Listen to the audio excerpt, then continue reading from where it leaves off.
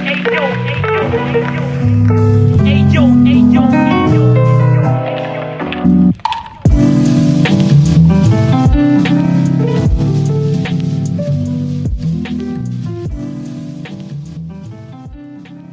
Project is a no-profit foundation about visual art and photography.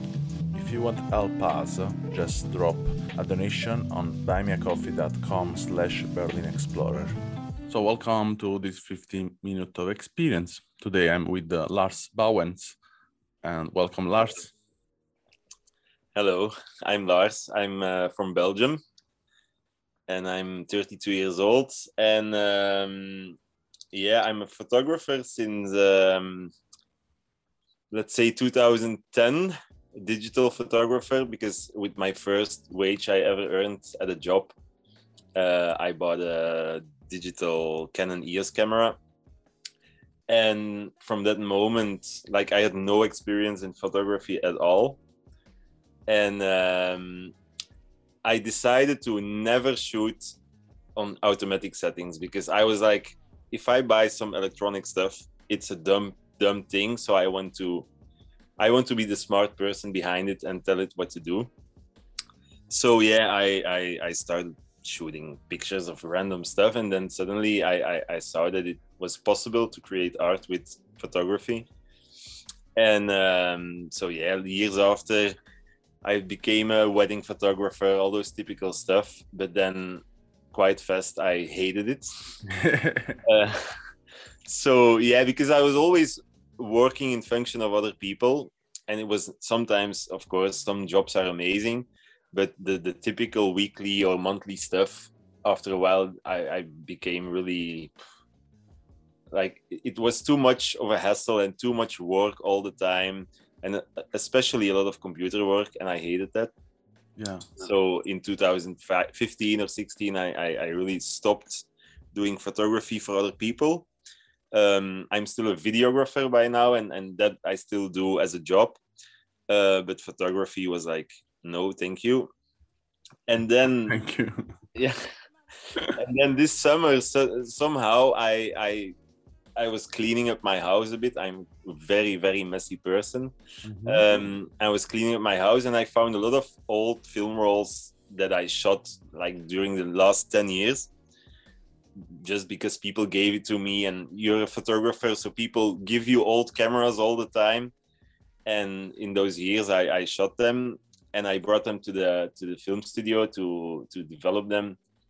And it was so expensive. And I was really like, what, 10 euro per roll? And I have 10 rolls, that's 100 euro, and you don't even know what's on there.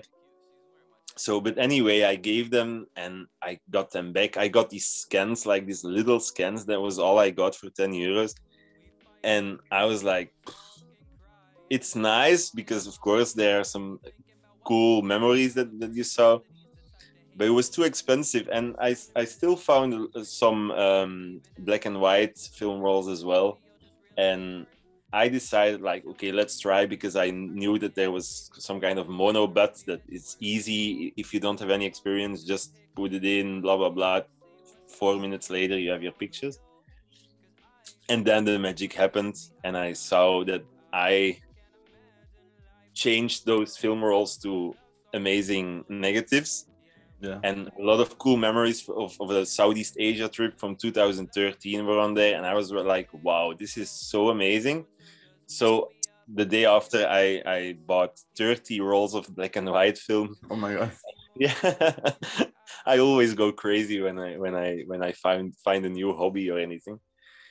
And then I was shooting 2 rolls a day and developing them as fast as possible.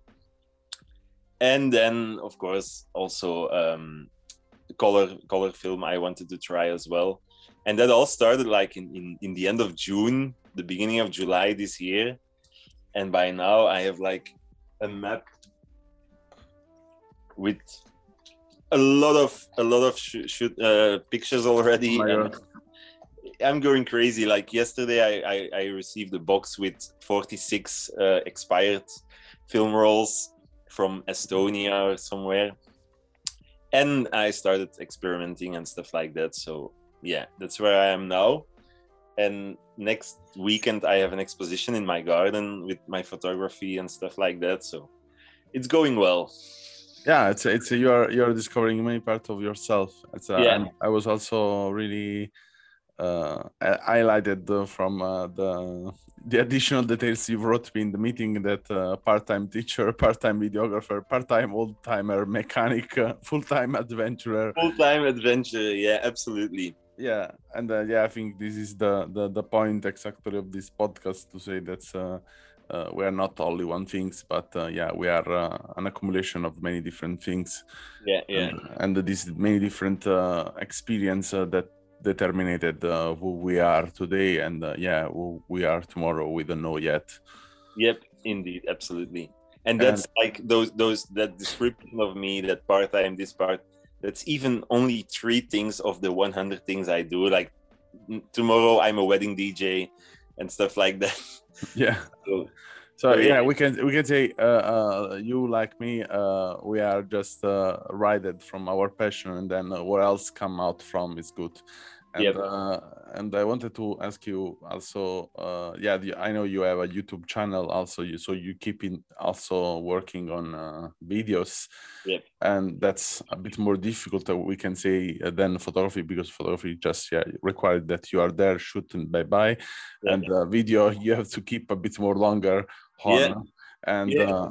And yeah, it's you have several video on YouTube, so then that means a lot of work.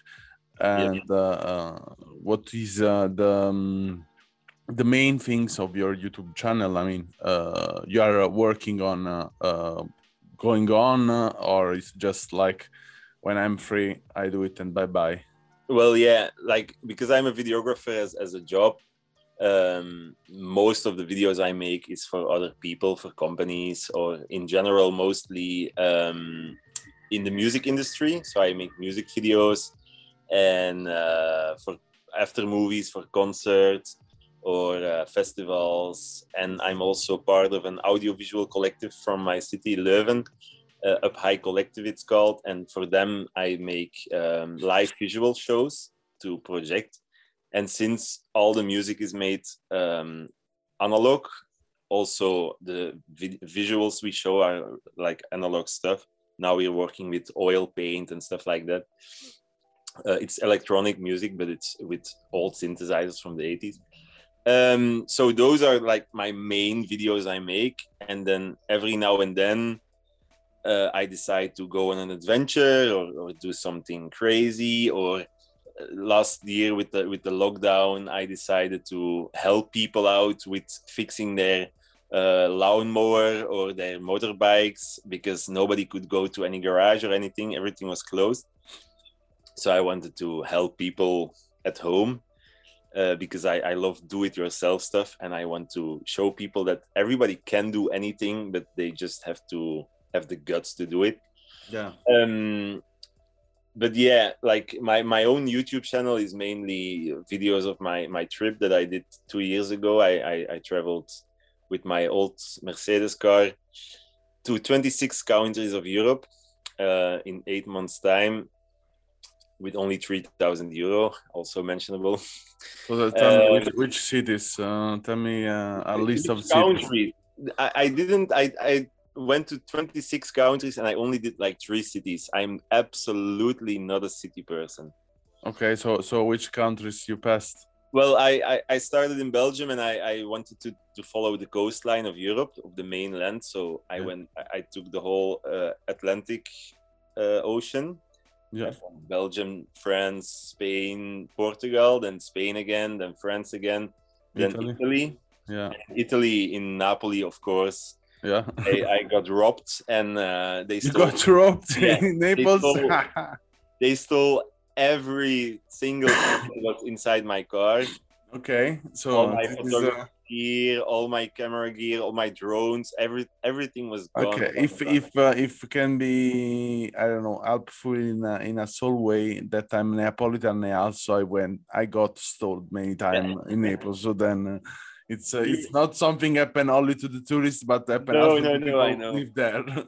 I know, yeah. And you're from Naples. Yeah. Nice. Well, yeah. So that was a big bummer. But in general, I'm absolutely not a materialistic guy, and I was like, I'm alive and my car can still run. So I drove back to Belgium and fixed everything, and then I continued my trip.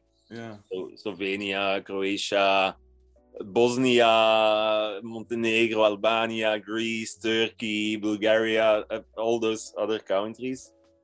It's too much to tell them all. But yeah, it was quite an amazing experience. Of course, it's a shame that a lot of my gear and my hard disks with all my memories were stolen. But yeah, everything is replaceable except our own life. And now, like I'm thinking and I'm fantasizing a little bit about traveling around the world on a 50cc motorbike. Okay. Like a Vespa, but not a Vespa, of course. Yeah. But I know someone did with Vespa, you know that's and I know also someone from Italy did the travel of the world with the Fiat Panda, Yeah, old version. the 4x4. Yeah, 4x4. Of course. And even I know personally someone did the walk by feet from North Italy to Melbourne. And yeah, I went by totally by walk. I mean, the only part to pass the frontier with the sea from Taiwan to Melbourne, but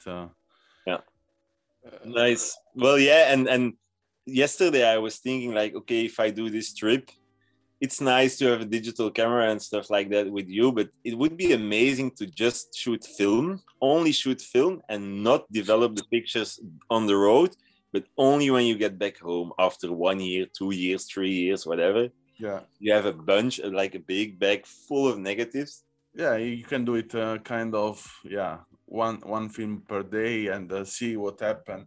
Yeah. I mean, yeah, but the point is when the accumulation of film start to be over 300, you need the bag just for film.